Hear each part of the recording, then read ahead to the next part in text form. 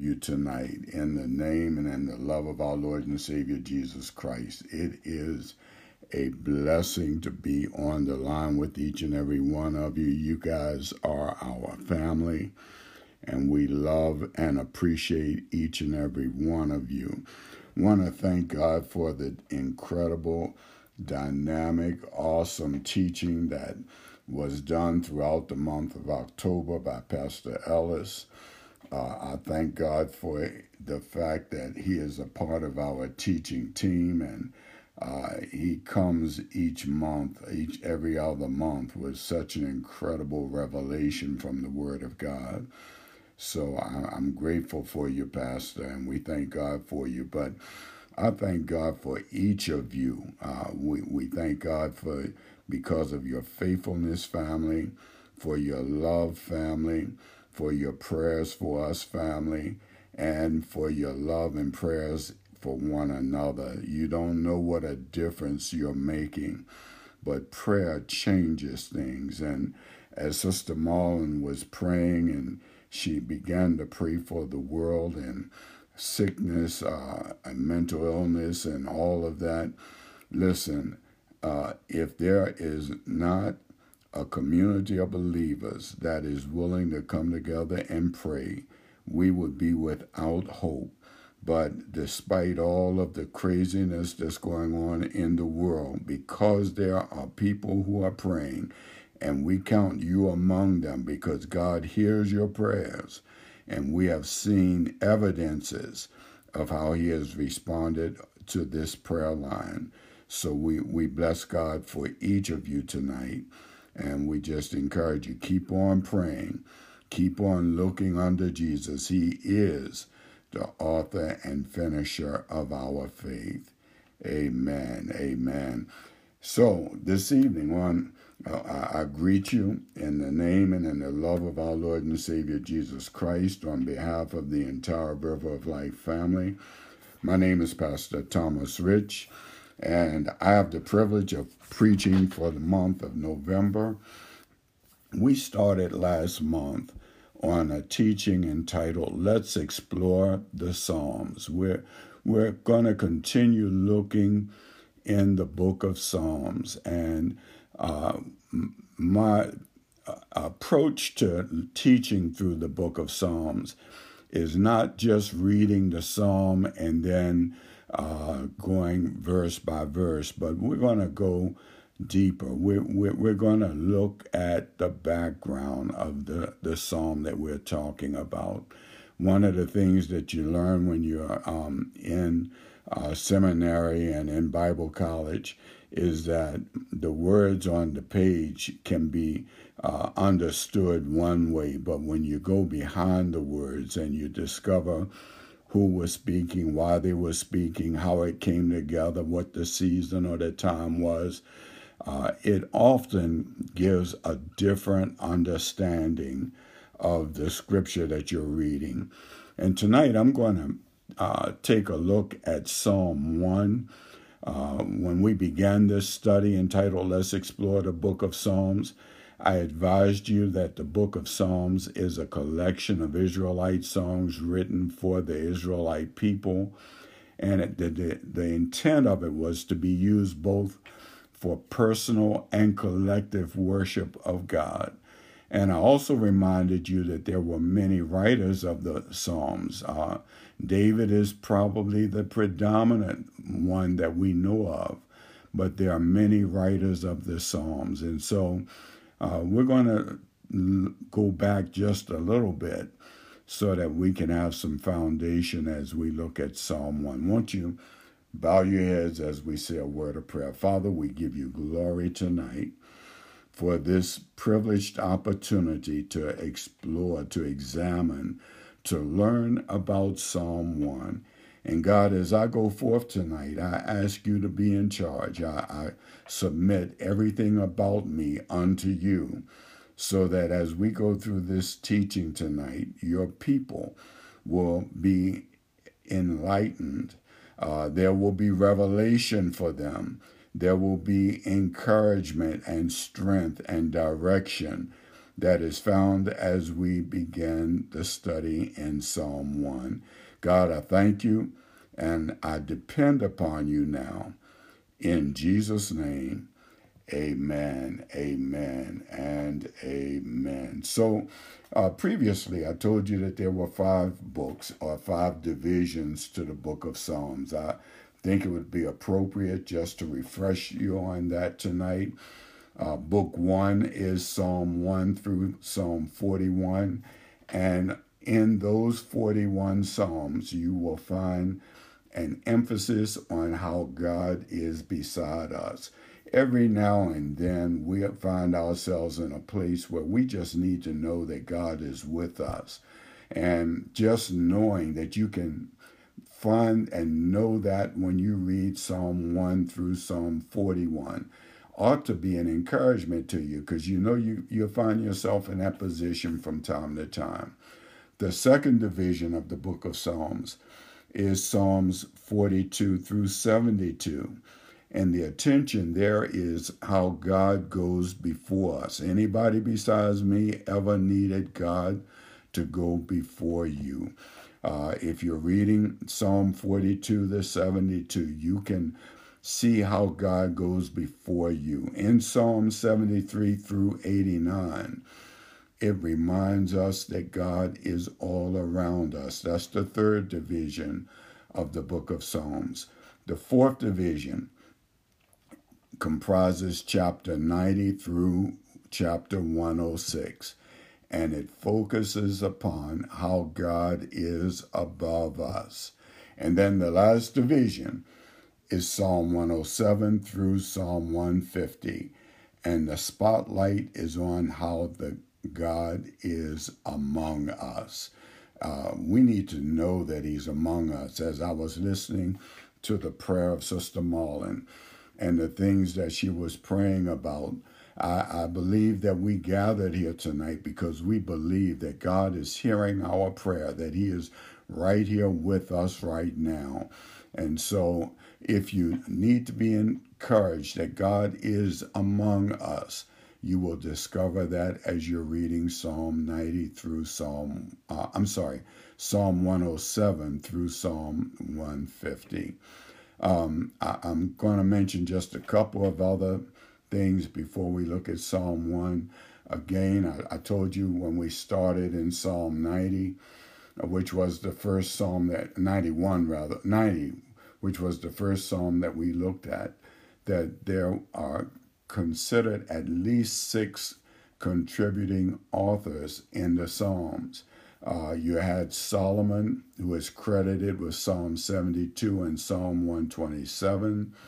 Asaph is credited with writing 12 Psalms. The sons of Korah are credited with writing 11 songs.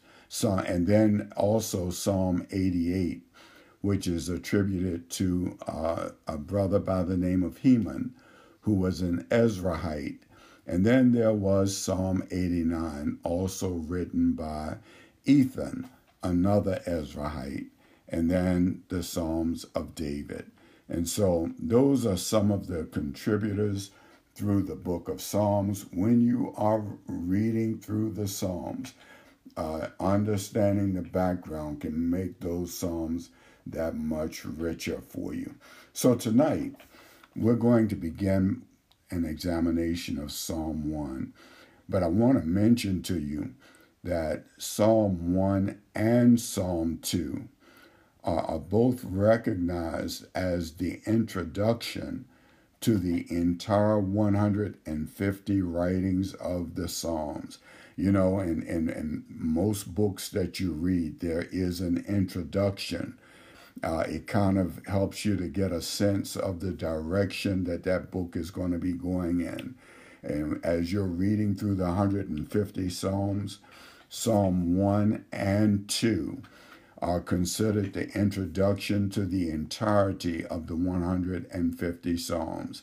And both Psalm 1 and 2 delve into the themes that are featured throughout all of the 150, such as the contrast between the righteous and the wicked, God's blessings for the obedient, and his ordination for the Israelite kings. All of that you find as you're reading in the Psalms. And Psalm 1 and Psalm 2 kind of lays a foundation to help us to appreciate that. As we look directly at Psalm 1, the first thing that I want you to know before we start going verse by verse, the overview of the psalm will help you to understand that there is a contrast in Psalm 1 between the righteous and the wicked. And the intention of that contrast is to stimulate the people to be the kind of individuals that the psalmist calls blessed. One of the things that you will remember when you read Psalm 1, it starts out by saying blessed, and it talks about who is blessed, and it talks about what it takes to be blessed. And so, but it also talks about the wicked. And so the spiritual intent of the Psalms were to provoke the people to live according to the law of God, which was found in the book that is called the Torah. The Torah in Hebrew can mean teaching, direction, guidance, and law. The Torah is commonly to you and me. In our Bible, it is the first 5 books of the Bible. And the most prominent meaning for Jews, and the Torah was the book of the law to the Jews. And the most common or prominent meaning for the Jews is that the Torah constitutes, as I said, the first 5 books. We also call those books the Pentateuch, which means 5 books in the Greek. And it is generally considered to have, each one to have been composed or written by the brother Moses. Now, as I was doing some studying, there's a Jewish scholar by the name of Walter Brueggemann who said in his book that's entitled The Message of the Psalms, he said this about the Torah. He said the Torah is understood not simply as an Israelite moral value, but the Torah was represented as God's will and purpose ordained in the very structure of life. And he continued by saying that the Torah is Israel's way to respond and to fully honor God's well-oriented world. In other words, when God created all of this world and then he put us in it, there was a design that he had. There was an intention that he had. God had a manner in which he wanted us to live. And if we followed that, the instruction that was laid out in the Torah, we would live in peace. We would live in harmony, not just among ourselves, but importantly, we would live in peace and in harmony with God, because we would be living according to his prescription for how we can get along and be blessed by God. The good news is that if we're living in a manner that enables God to bless us, it requires automatically that we live with one another in a similar manner. For if we're not able to live with one another, most definitely God is not going to be pleased. And so the Torah, or the first 5 books of the Old Testament, Genesis, Exodus, Leviticus, Numbers, and Deuteronomy, was intended for us to be able to live in God's well-oriented or well-designed, God designed God's purpose and motivation for us as human beings, living in harmony both with him, but as a result of living in harmony with him, that means that we go out of our way to find how to live in harmony with one another. So that's sort of a background to the Psalms, and as we get ready to look at Psalm 1 tonight. As we read through Psalm 1, we see that it tells us that Israel's obedience to the law would result in blessing.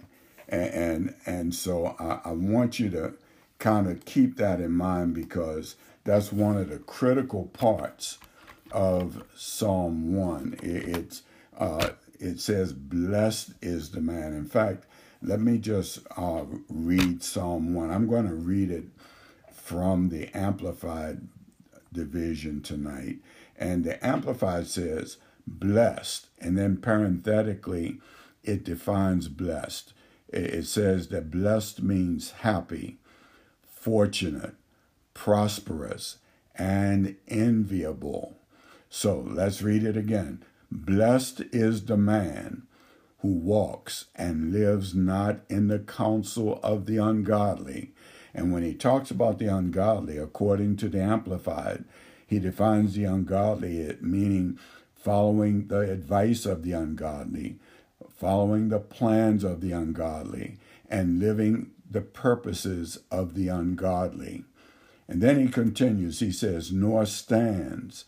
And when he says stand, what he's saying is that we're not submissive and inactive in the path where sinners walk, nor sits down. And by sit down, he means to relax and rest where the scornful and the mockers are gathered. So if I read that verse without breaking down those definitions for you, it says, blessed is the man who walks and lives not in the counsel of the ungodly, nor stands in the path where sinners walk, nor sits down where the scornful gather. Then verse 2 reads, but his delight and desire are in the law of the Lord, and on his law, and by on his law it means the precepts, instructions, and teachings of God. That's his law. And on his law he habitually meditates. I'm emphasizing the word habitually that the Amplified puts there, because many times we can sit down and we can talk about the Bible, and many people will tell you, I read the Bible, but are we habitual with it? I don't know about you. I have been habitual in some other things in my life, and they were not healthy or good. I believe all of us could probably confess to that. But he's saying that there is something that we can habitually do that will bless our lives. Remember, the chapter 1 starts with blessed.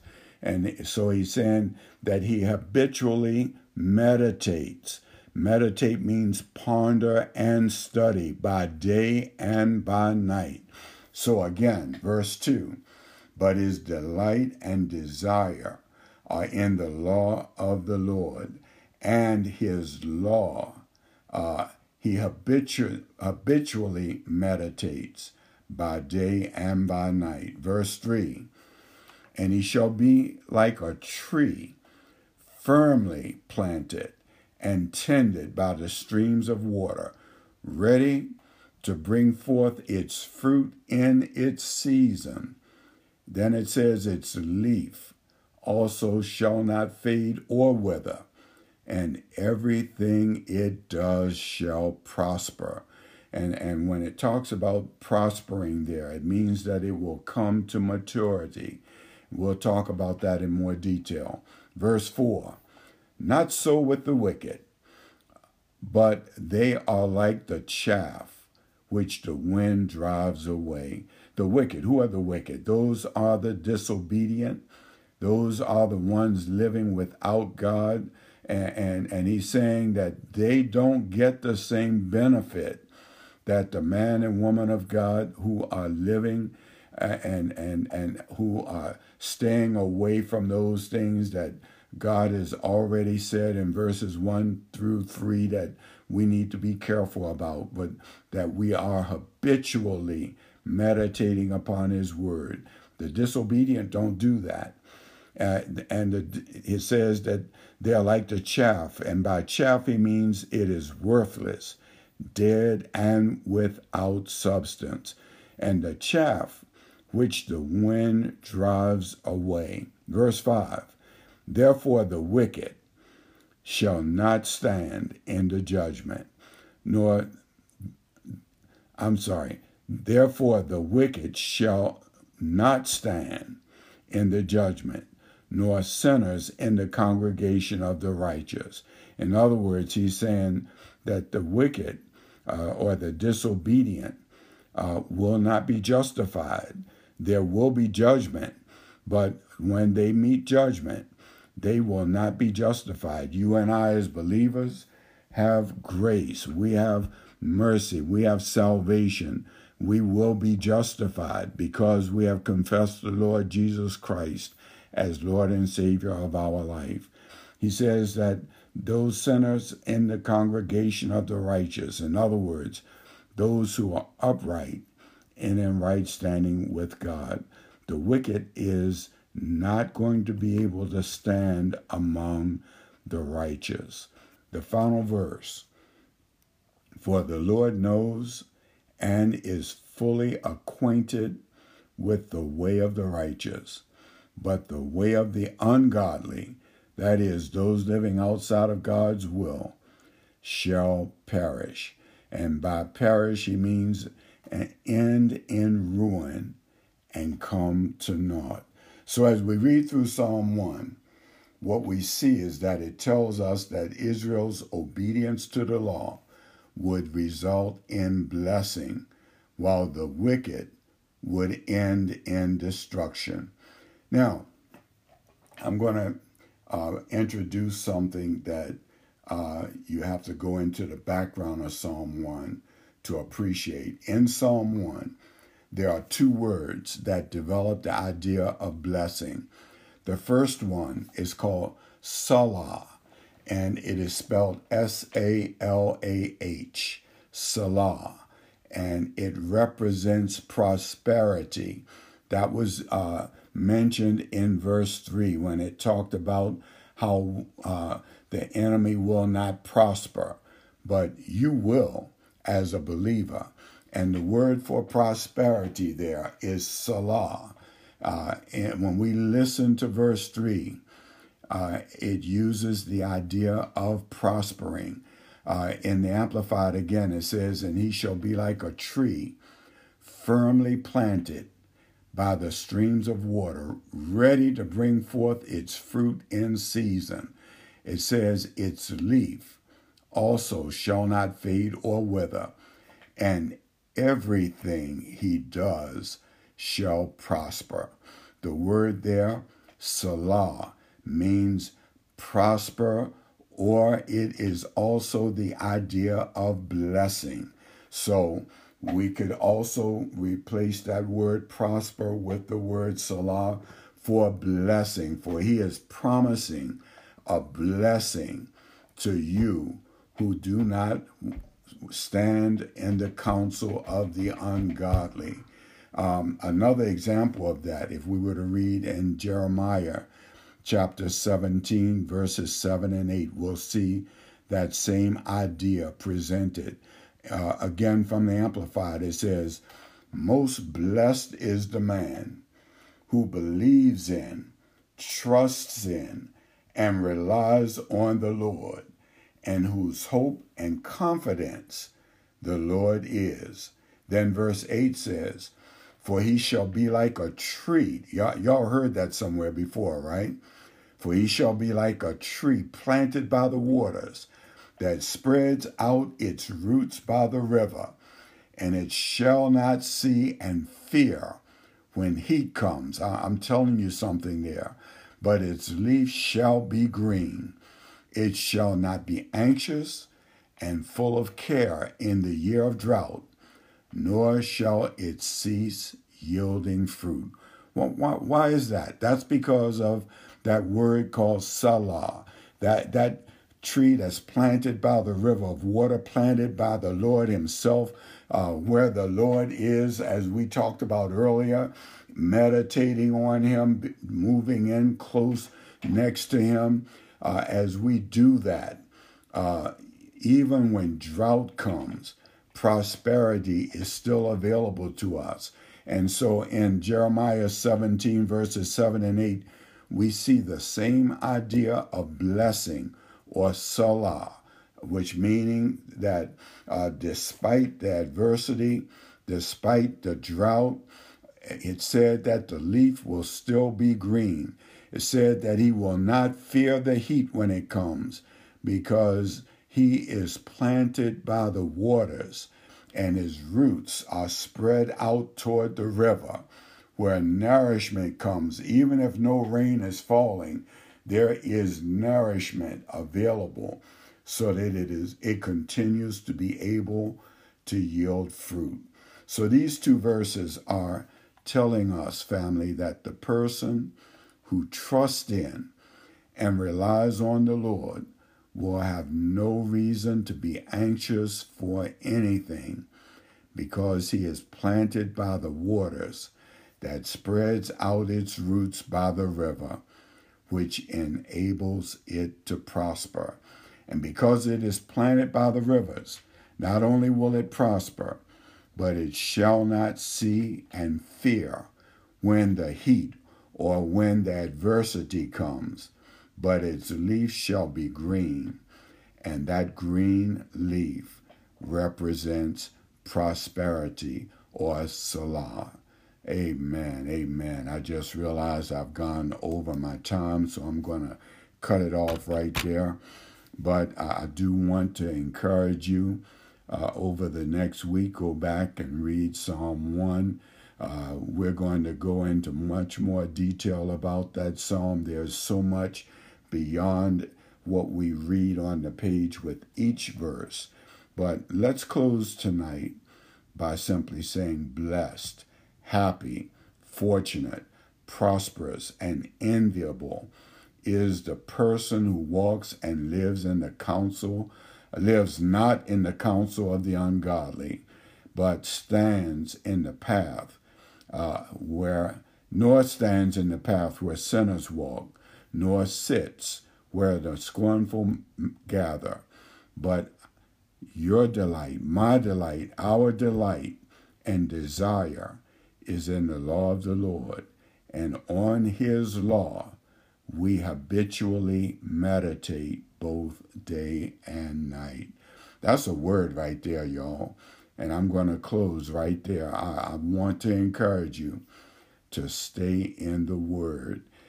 Psalm 1 has 6 verses, but there's a lot that we can go through as we study Psalm 1. I hope tonight, as I close, that I've given you something that you never considered in Psalm 1, because there is yet so much more that we can learn and glean as we read through that psalm.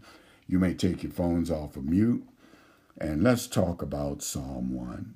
You tonight, in the name and in the love of our Lord and Savior Jesus Christ. It is a blessing to be on the line with each and every one of you. You guys are our family, and we love and appreciate each and every one of you. I want to thank God for the incredible, dynamic, awesome teaching that was done throughout the month of October by Pastor Ellis. I thank God for the fact that he is a part of our teaching team, and he comes each month, every other month, with such an incredible revelation from the Word of God. So I'm grateful for you, Pastor, and we thank God for you. But I thank God for each of you. We thank God because of your faithfulness, family, for your love, family, for your prayers for us, family, and for your love and prayers for one another. You don't know what a difference you're making, but prayer changes things. And as Sister Marlon was praying, and she began to pray for the world and sickness and mental illness and all of that. Listen, if there is not a community of believers that is willing to come together and pray, we would be without hope. But despite all of the craziness that's going on in the world, because there are people who are praying, and we count you among them because God hears your prayers, and we have seen evidences of how he has responded to this prayer line. So we bless God for each of you tonight, and we just encourage you, keep on praying, keep on looking unto Jesus. He is the author and finisher of our faith. Amen. Amen. So this evening, I greet you in the name and in the love of our Lord and Savior Jesus Christ on behalf of the entire River of Life family. My name is Pastor Thomas Rich, and I have the privilege of preaching for the month of November. We started last month on a teaching entitled Let's Explore the Psalms. We're going to continue looking in the book of Psalms, and my approach to teaching through the book of Psalms is not just reading the psalm and then going verse by verse, but we're going to go deeper. We're going to look at the background of the psalm that we're talking about. One of the things that you learn when you're in seminary and in Bible college is that the words on the page can be understood one way, but when you go behind the words and you discover who was speaking, why they were speaking, how it came together, what the season or the time was, it often gives a different understanding of the scripture that you're reading. And tonight I'm going to take a look at Psalm 1. When we began this study entitled Let's Explore the Book of Psalms, I advised you that the book of Psalms is a collection of Israelite songs written for the Israelite people, and the intent of it was to be used both for personal and collective worship of God. And I also reminded you that there were many writers of the Psalms. David is probably the predominant one that we know of, but there are many writers of the Psalms. And so we're going to go back just a little bit so that we can have some foundation as we look at Psalm 1. Won't you bow your heads as we say a word of prayer? Father, we give you glory tonight for this privileged opportunity to explore, to examine, to learn about Psalm 1. And God, as I go forth tonight, I ask you to be in charge. I submit everything about me unto you, so that as we go through this teaching tonight, your people will be enlightened. There will be revelation for them. There will be encouragement and strength and direction that is found as we begin the study in Psalm 1. God, I thank you and I depend upon you now. In Jesus' name, amen, amen, and amen. So previously I told you that there were 5 books or 5 divisions to the book of Psalms. I think it would be appropriate just to refresh you on that tonight. Book 1 is Psalm 1 through Psalm 41, and in those 41 Psalms you will find an emphasis on how God is beside us. Every now and then we find ourselves in a place where we just need to know that God is with us. And just knowing that you can find and know that when you read Psalm 1 through Psalm 41 ought to be an encouragement to you, because you know you'll find yourself in that position from time to time. The second division of the book of Psalms is Psalms 42 through 72. And the attention there is how God goes before us. Anybody besides me ever needed God to go before you? If you're reading Psalm 42 to 72, you can See how God goes before you. In Psalm 73 through 89, it reminds us that God is all around us. That's the third division of the book of Psalms. The fourth division comprises chapter 90 through chapter 106, and it focuses upon how God is above us. And then the last division is Psalm 107 through Psalm 150, and the spotlight is on how the God is among us. We need to know that he's among us. As I was listening to the prayer of Sister Marlin and the things that she was praying about, I believe that we gathered here tonight because we believe that God is hearing our prayer, that he is right here with us right now. And so if you need to be encouraged that God is among us, you will discover that as you're reading Psalm 90 through Psalm 107 through Psalm 150. I'm going to mention just a couple of other things before we look at Psalm 1. Again, I told you when we started in Psalm 90, which was the first Psalm that, 90, which was the first Psalm that we looked at, that there are considered at least 6 contributing authors in the Psalms. You had Solomon, who is credited with Psalm 72 and Psalm 127. Asaph is credited with writing 12 Psalms. The sons of Korah are credited with writing 11 songs.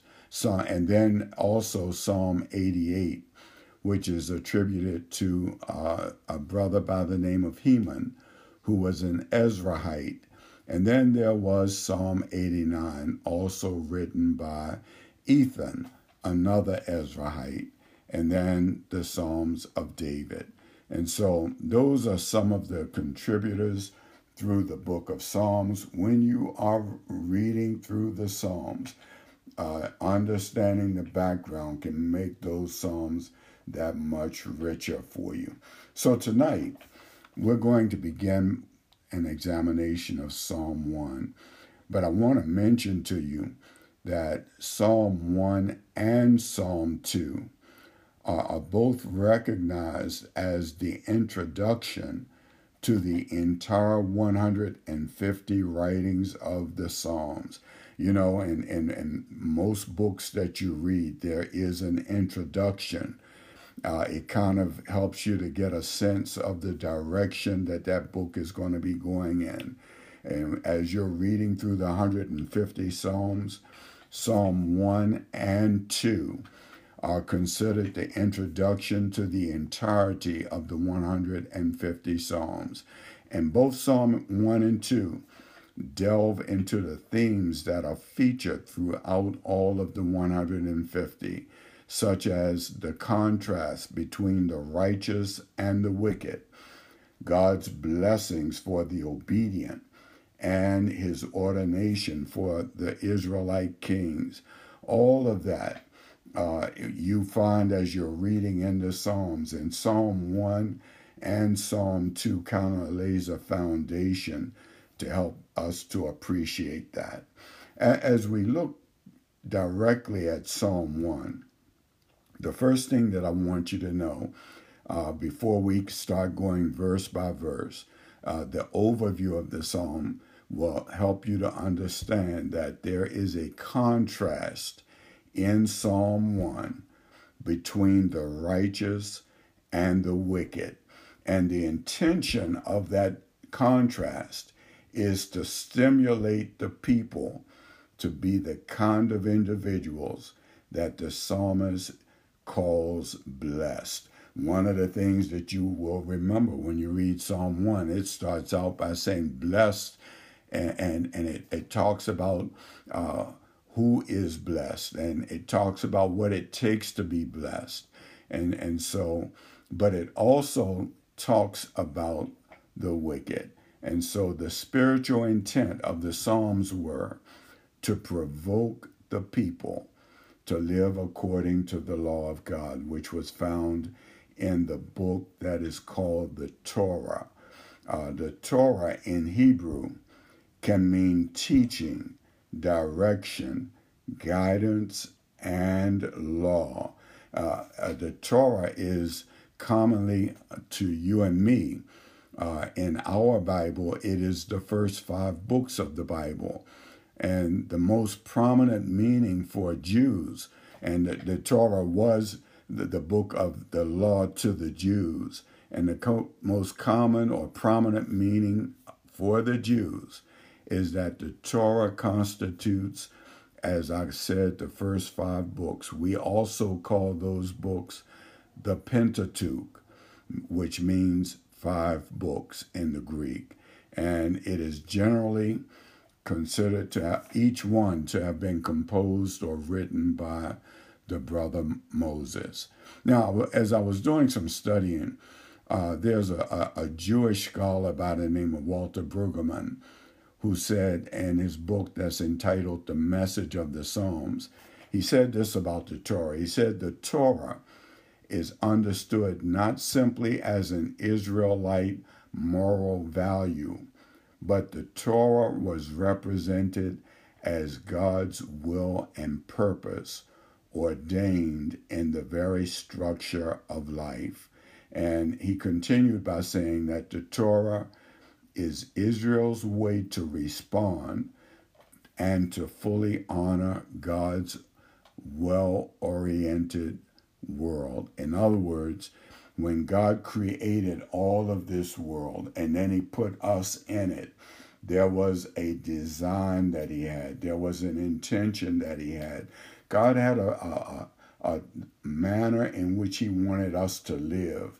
And if we followed that, the instruction that was laid out in the Torah, we would live in peace. We would live in harmony, not just among ourselves, but importantly, we would live in peace and in harmony with God, because we would be living according to his prescription for how we can get along and be blessed by God. The good news is that if we're living in a manner that enables God to bless us, it requires automatically that we live with one another in a similar manner. For if we're not able to live with one another, most definitely God is not going to be pleased. And so the Torah, or the first 5 books of the Old Testament, Genesis, Exodus, Leviticus, Numbers, and Deuteronomy, was intended for us to be able to live in God's well-oriented or well-designed, God designed God's purpose and motivation for us as human beings, living in harmony both with him, but as a result of living in harmony with him, that means that we go out of our way to find how to live in harmony with one another. So that's sort of a background to the Psalms, and as we get ready to look at Psalm 1 tonight. As we read through Psalm 1, we see that it tells us that Israel's obedience to the law would result in blessing. And so I want you to kind of keep that in mind, because that's one of the critical parts of Psalm 1. It says, blessed is the man. In fact, let me just read Psalm 1. I'm going to read it from the Amplified division tonight. And the Amplified says, blessed, and then parenthetically, it defines blessed. It says that blessed means happy, fortunate, prosperous, and enviable. So let's read it again. Blessed is the man who walks and lives not in the counsel of the ungodly. And when he talks about the ungodly, according to the Amplified, he defines the ungodly, meaning following the advice of the ungodly, following the plans of the ungodly, and living the purposes of the ungodly. And then he continues, he says, nor stands. And when he says stand, what he's saying is that we're not submissive and inactive in the path where sinners walk, nor sits down. And by sit down, he means to relax and rest where the scornful and the mockers are gathered. So if I read that verse without breaking down those definitions for you, it says, blessed is the man who walks and lives not in the counsel of the ungodly, nor stands in the path where sinners walk, nor sits down where the scornful gather. Then verse 2 reads, but his delight and desire are in the law of the Lord, and on his law, and by on his law it means the precepts, instructions, and teachings of God. That's his law.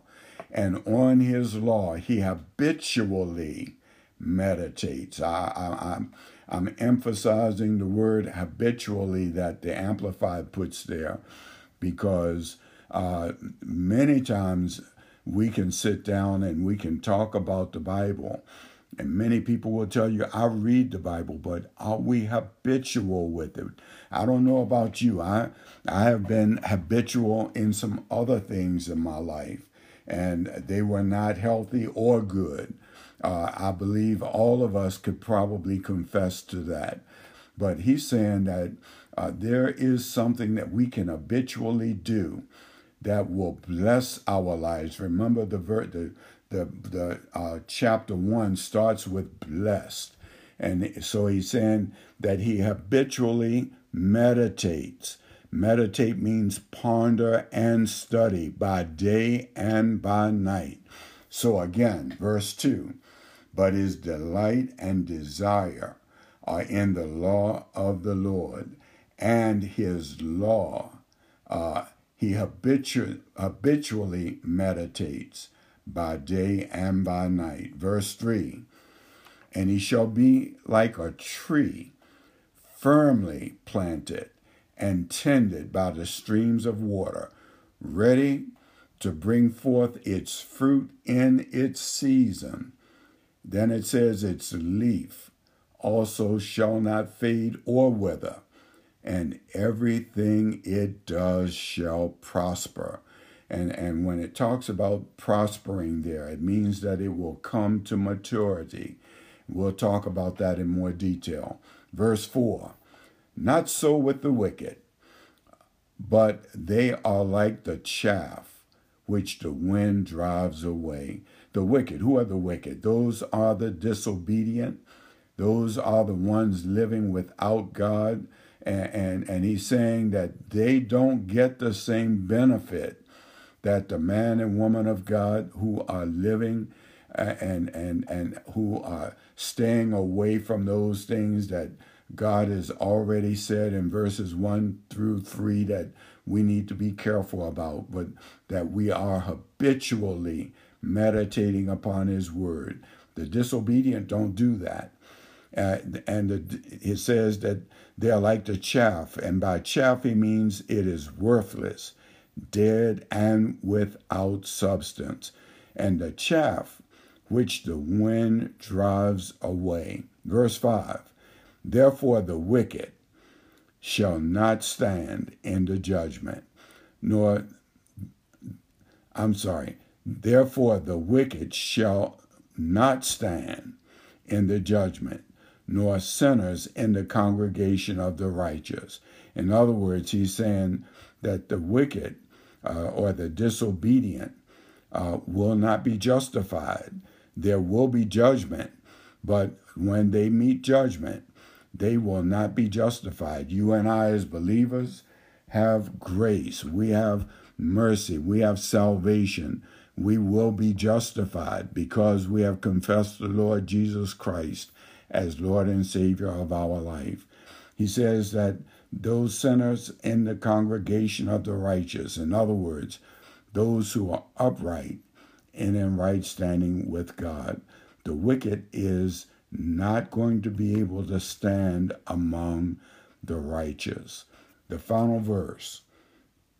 For the Lord knows and is fully acquainted with the way of the righteous, but the way of the ungodly, that is, those living outside of God's will, shall perish. And by perish, he means an end in ruin and come to naught. So as we read through Psalm 1, what we see is that it tells us that Israel's obedience to the law would result in blessing, while the wicked would end in destruction. Now, I'm going to introduce something that you have to go into the background of Psalm 1 to appreciate. In Psalm 1, there are two words that develop the idea of blessing. The first one is called Salah, and it is spelled S-A-L-A-H, Salah, and it represents prosperity. That was mentioned in verse 3 when it talked about how the enemy will not prosper, but you will as a believer. And the word for prosperity there is Salah. And when we listen to verse 3, it uses the idea of prospering. In the Amplified again, it says, and he shall be like a tree firmly planted by the streams of water, ready to bring forth its fruit in season. It says, its leaf also shall not fade or wither, and everything he does shall prosper. The word there, Salah, means prosper, or it is also the idea of blessing. So we could also replace that word prosper with the word Salah for blessing, for he is promising a blessing to you who do not stand in the counsel of the ungodly. Another example of that, if we were to read in Jeremiah chapter 17, verses 7 and 8, we'll see that same idea presented. Again, from the Amplified, it says, most blessed is the man who believes in, trusts in, and relies on the Lord, and whose hope and confidence the Lord is. Then verse 8 says, for he shall be like a tree. Y'all heard that somewhere before, right? For he shall be like a tree planted by the waters, that spreads out its roots by the river, and it shall not see and fear when heat comes. I'm telling you something there. But its leaf shall be green. It shall not be anxious and full of care in the year of drought, nor shall it cease yielding fruit. Well, why is that? That's because of that word called Salah, that tree that's planted by the river of water, planted by the Lord himself, where the Lord is, as we talked about earlier, meditating on him, moving in close next to him. As we do that, even when drought comes, prosperity is still available to us. And so in Jeremiah 17, verses 7 and 8, we see the same idea of blessing, or Salah, which meaning that despite the adversity, despite the drought, it said that the leaf will still be green. It said that he will not fear the heat when it comes, because he is planted by the waters, and his roots are spread out toward the river, where nourishment comes. Even if no rain is falling, there is nourishment available, so that it continues to be able to yield fruit. So these two verses are telling us, family, that the person who trusts in and relies on the Lord will have no reason to be anxious for anything, because he is planted by the waters that spreads out its roots by the river, which enables it to prosper. And because it is planted by the rivers, not only will it prosper, but it shall not see and fear when the heat or when the adversity comes, but its leaf shall be green, and that green leaf represents prosperity or Salah. Amen, amen. I just realized I've gone over my time, so I'm going to cut it off right there. But I do want to encourage you over the next week, go back and read Psalm 1. We're going to go into much more detail about that psalm. There's so much beyond what we read on the page with each verse. But let's close tonight by simply saying blessed, happy, fortunate, prosperous, and enviable is the person who walks and lives not in the counsel of the ungodly, but stands in the path nor stands in the path where sinners walk, nor sits where the scornful gather. But your delight, my delight, our delight and desire is in the law of the Lord, and on his law we habitually meditate both day and night. That's a word right there, y'all. And I'm going to close right there. I want to encourage you to stay in the Word.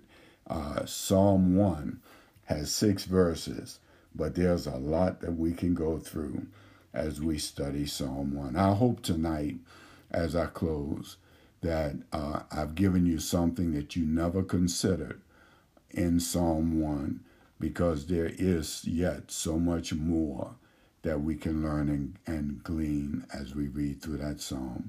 You may take your phones off of mute, and let's talk about Psalm 1. You tonight, in the name and in the love of our Lord and Savior Jesus Christ. It is a blessing to be on the line with each and every one of you. You guys are our family, and we love and appreciate each and every one of you. Want to thank God for the incredible, dynamic, awesome teaching that was done throughout the month of October by Pastor Ellis. I thank God for the fact that he is a part of our teaching team, and he comes each month, every other month, with such an incredible revelation from the Word of God. So I'm grateful for you, Pastor, and we thank God for you. But I thank God for each of you. We thank God because of your faithfulness, family, for your love, family, for your prayers for us, family, and for your love and prayers for one another. You don't know what a difference you're making, but prayer changes things. And as Sister Marlon was praying, and she began to pray for the world and sickness and mental illness and all of that. Listen, if there is not a community of believers that is willing to come together and pray, we would be without hope. But despite all of the craziness that's going on in the world, because there are people who are praying, and we count you among them, because God hears your prayers, and we have seen evidences of how he has responded to this prayer line.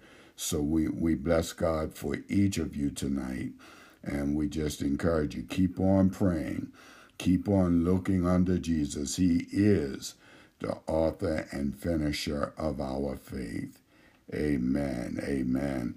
So this evening, I greet you in the name and in the love of our Lord and Savior Jesus Christ on behalf of the entire River of Life family.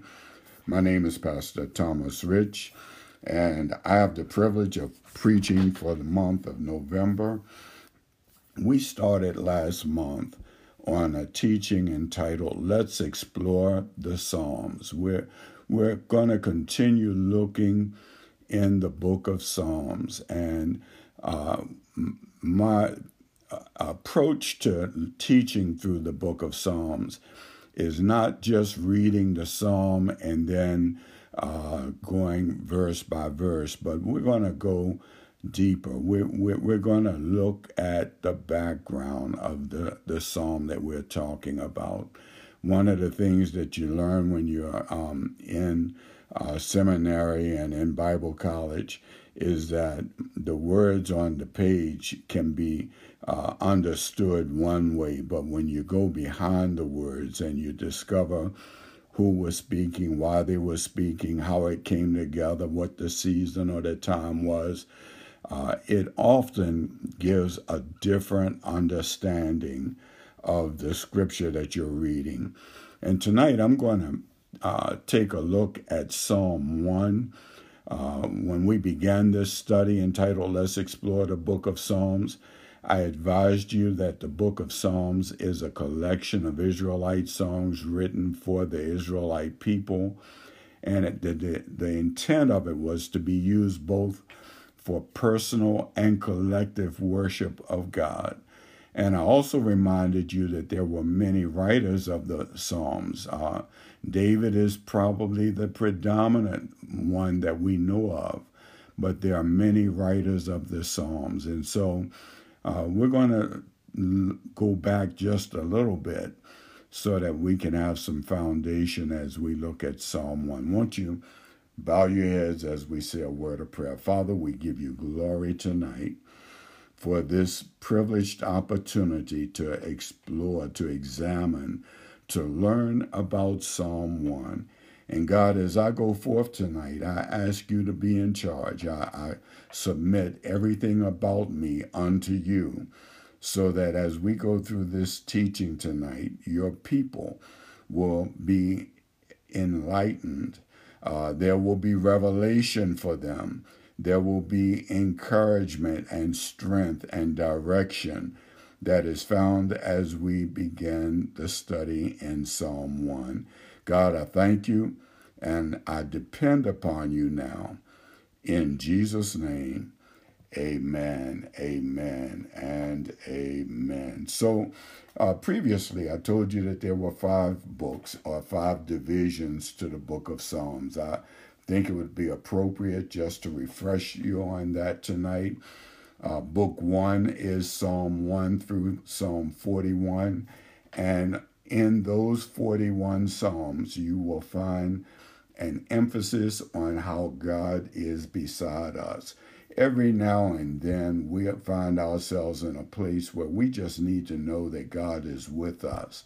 And just knowing that you can find and know that when you read Psalm 1 through Psalm 41 ought to be an encouragement to you, because you know you'll find yourself in that position from time to time.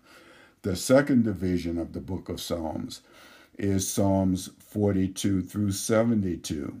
And the attention there is how God goes before us. Anybody besides me ever needed God to go before you? If you're reading Psalm 42 to 72, you can see how God goes before you. In Psalm 73 through 89, it reminds us that God is all around us. That's the third division of the book of Psalms. The fourth division comprises chapter 90 through chapter 106, and it focuses upon how God is above us. And then the last division is Psalm 107 through Psalm 150, and the spotlight is on how the God is among us.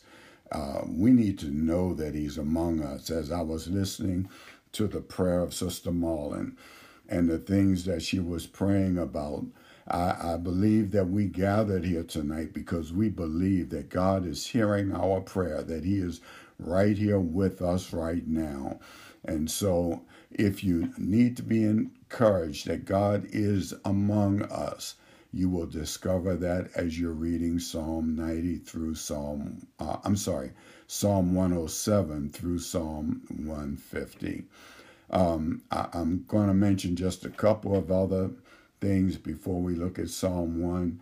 Again, I told you when we started in Psalm 90, which was the first psalm, that 90, which was the first psalm that we looked at, that there are considered at least 6 contributing authors in the Psalms. You had Solomon, who is credited with Psalm 72 and Psalm 127. Asaph is credited with writing 12 Psalms. The sons of Korah are credited with writing 11 songs. And then also Psalm 88, which is attributed to a brother by the name of Heman, who was an Ezrahite.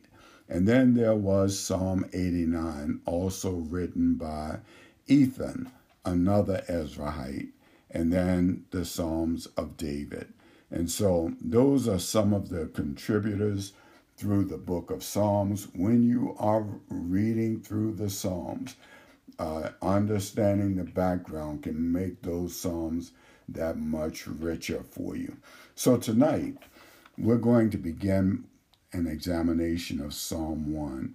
But I want to mention to you that Psalm 1 and Psalm 2 are both recognized as the introduction to the entire 150 writings of the Psalms.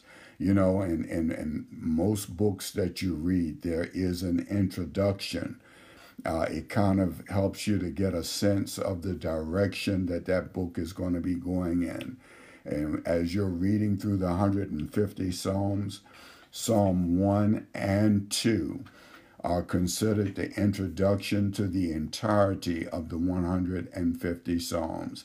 And both Psalm 1 and 2 delve into the themes that are featured throughout all of the 150, such as the contrast between the righteous and the wicked, God's blessings for the obedient, and his ordination for the Israelite kings. All of that you find as you're reading in the Psalms. And Psalm 1 and Psalm 2 kind of lays a foundation to help us to appreciate that. As we look directly at Psalm 1, the first thing that I want you to know before we start going verse by verse, the overview of the psalm will help you to understand that there is a contrast in Psalm 1 between the righteous and the wicked. And the intention of that contrast is to stimulate the people to be the kind of individuals that the psalmist calls blessed. One of the things that you will remember when you read Psalm 1, it starts out by saying blessed, and it talks about who is blessed, and it talks about what it takes to be blessed. And so, but it also talks about the wicked. And so the spiritual intent of the Psalms were to provoke the people to live according to the law of God, which was found in the book that is called the Torah. The Torah in Hebrew can mean teaching, direction, guidance, and law. The Torah is commonly to you and me. In our Bible, it is the first 5 books of the Bible.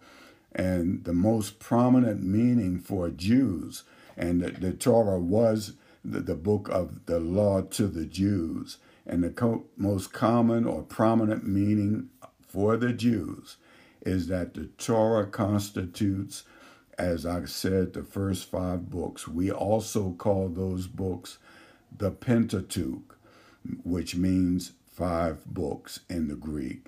And it is generally considered to have, each one to have been composed or written by the brother Moses.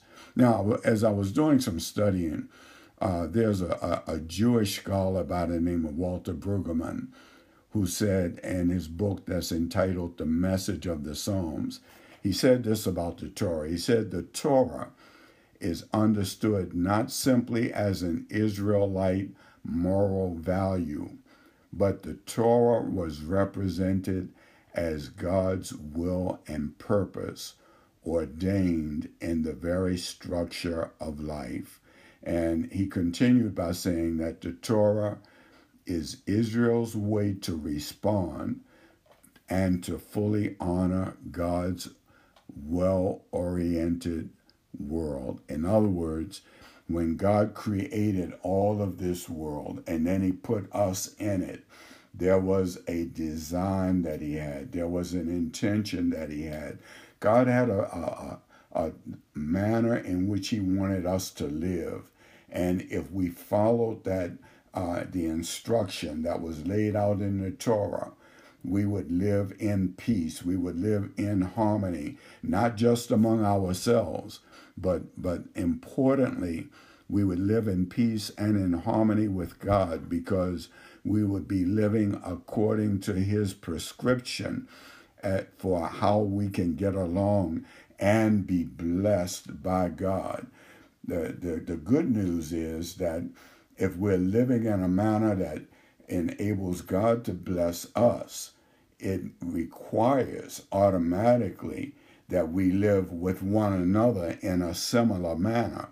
For if we're not able to live with one another, most definitely God is not going to be pleased. And so the Torah, or the first 5 books of the Old Testament, Genesis, Exodus, Leviticus, Numbers, and Deuteronomy, was intended for us to be able to live in God's well-oriented or well-designed, God designed, God's purpose and motivation for us as human beings, living in harmony both with him. But as a result of living in harmony with him, that means that we go out of our way to find how to live in harmony with one another. So that's sort of a background to the Psalms, and as we get ready to look at Psalm 1 tonight, as we read through Psalm 1, we see that it tells us that Israel's obedience to the law would result in blessing. And so I want you to kind of keep that in mind, because that's one of the critical parts of Psalm 1. It says, blessed is the man. In fact, let me just read Psalm 1. I'm going to read it from the Amplified division tonight. And the Amplified says, blessed, and then parenthetically, it defines blessed. It says that blessed means happy, fortunate, prosperous, and enviable. So let's read it again. Blessed is the man who walks and lives not in the counsel of the ungodly. And when he talks about the ungodly, according to the Amplified, he defines the ungodly, meaning following the advice of the ungodly, following the plans of the ungodly, and living the purposes of the ungodly. And then he continues, he says, nor stands. And when he says stand, what he's saying is that we're not submissive and inactive in the path where sinners walk, nor sits down. And by sit down, he means to relax and rest where the scornful and the mockers are gathered. So if I read that verse without breaking down those definitions for you, it says, blessed is the man who walks and lives not in the counsel of the ungodly, nor stands in the path where sinners walk, nor sits down where the scornful gather. Then verse 2 reads, but his delight and desire are in the law of the Lord, and on his law, and on his law it means the precepts, instructions, and teachings of God. That's his law. And on his law he habitually meditates. I'm emphasizing the word habitually that the Amplified puts there, because many times we can sit down and we can talk about the Bible, And many people will tell you, I read the Bible, but are we habitual with it? I don't know about you. I have been habitual in some other things in my life, and they were not healthy or good. I believe all of us could probably confess to that. But he's saying that there is something that we can habitually do that will bless our lives. Remember, the chapter 1 starts with blessed. And so he's saying that he habitually meditates. Meditate means ponder and study by day and by night. So again, verse 2, but his delight and desire are in the law of the Lord, and his law he habitually meditates by day and by night. Verse 3, and he shall be like a tree firmly planted and tended by the streams of water, ready to bring forth its fruit in its season.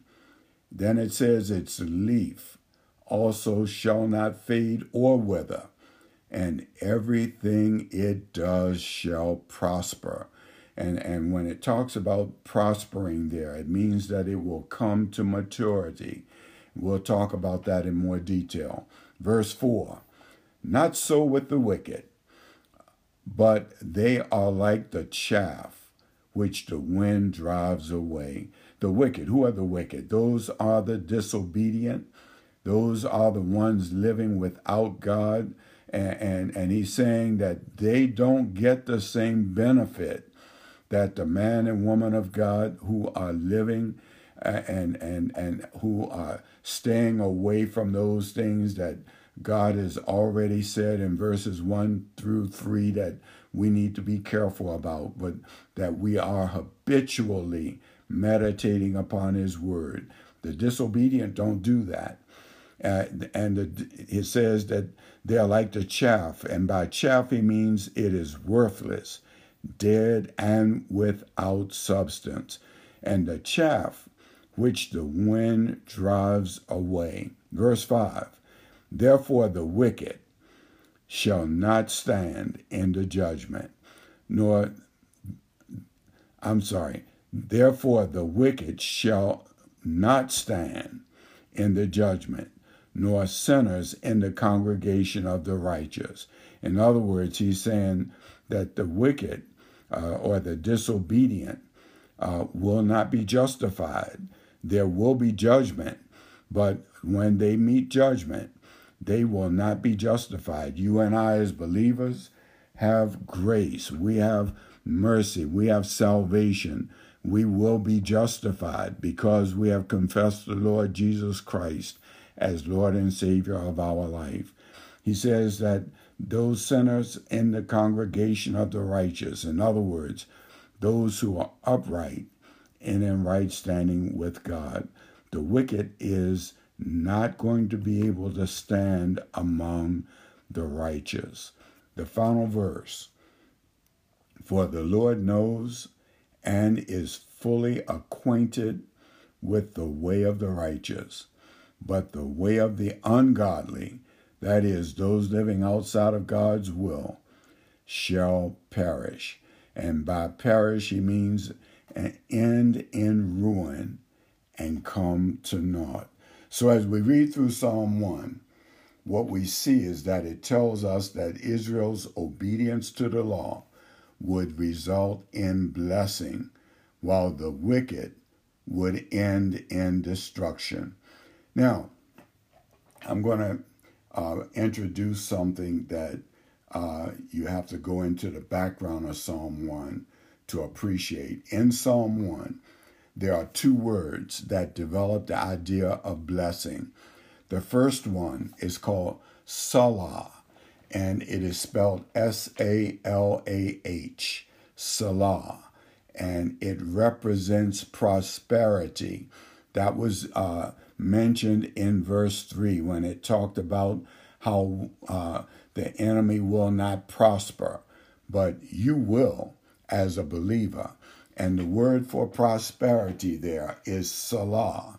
And when we listen to verse 3, it uses the idea of prospering. In the Amplified again, it says, and he shall be like a tree firmly planted by the streams of water, ready to bring forth its fruit in season. It says, its leaf also shall not fade or wither, and everything he does shall prosper. The word there, Salah, means prosper, or it is also the idea of blessing. So we could also replace that word prosper with the word Salah for blessing, for he is promising a blessing to you who do not stand in the counsel of the ungodly. Another example of that, if we were to read in Jeremiah chapter 17, verses 7 and 8, we'll see that same idea presented. Again, from the Amplified, it says, most blessed is the man who believes in, trusts in, and relies on the Lord, and whose hope and confidence the Lord is. Then verse 8 says, for he shall be like a tree. Y'all heard that somewhere before, right? For he shall be like a tree planted by the waters, that spreads out its roots by the river, and it shall not see and fear when heat comes. I'm telling you something there. But its leaf shall be green. It shall not be anxious and full of care in the year of drought, nor shall it cease yielding fruit. Well, why is that? That's because of that word called Salah, that tree that's planted by the river of water, planted by the Lord himself, where the Lord is, as we talked about earlier, meditating on him, moving in close next to him. As we do that, even when drought comes, prosperity is still available to us. And so in Jeremiah 17, verses 7 and 8, we see the same idea of blessing, or Salah, which meaning that despite the adversity, despite the drought, it said that the leaf will still be green. It said that he will not fear the heat when it comes, because he is planted by the waters, and his roots are spread out toward the river, where nourishment comes. Even if no rain is falling, there is nourishment available, so that it continues to be able to yield fruit. So these two verses are telling us, family, that the person who trusts in and relies on the Lord will have no reason to be anxious for anything, because he is planted by the waters that spreads out its roots by the river, which enables it to prosper. And because it is planted by the rivers, not only will it prosper, but it shall not see and fear when the heat or when the adversity comes, but its leaf shall be green, and that green leaf represents prosperity, or Salah. Amen, amen. I just realized I've gone over my time, so I'm going to cut it off right there. But I do want to encourage you over the next week, go back and read Psalm 1. We're going to go into much more detail about that psalm. There's so much beyond what we read on the page with each verse. But let's close tonight by simply saying blessed, happy, fortunate, prosperous, and enviable is the person who walks and lives not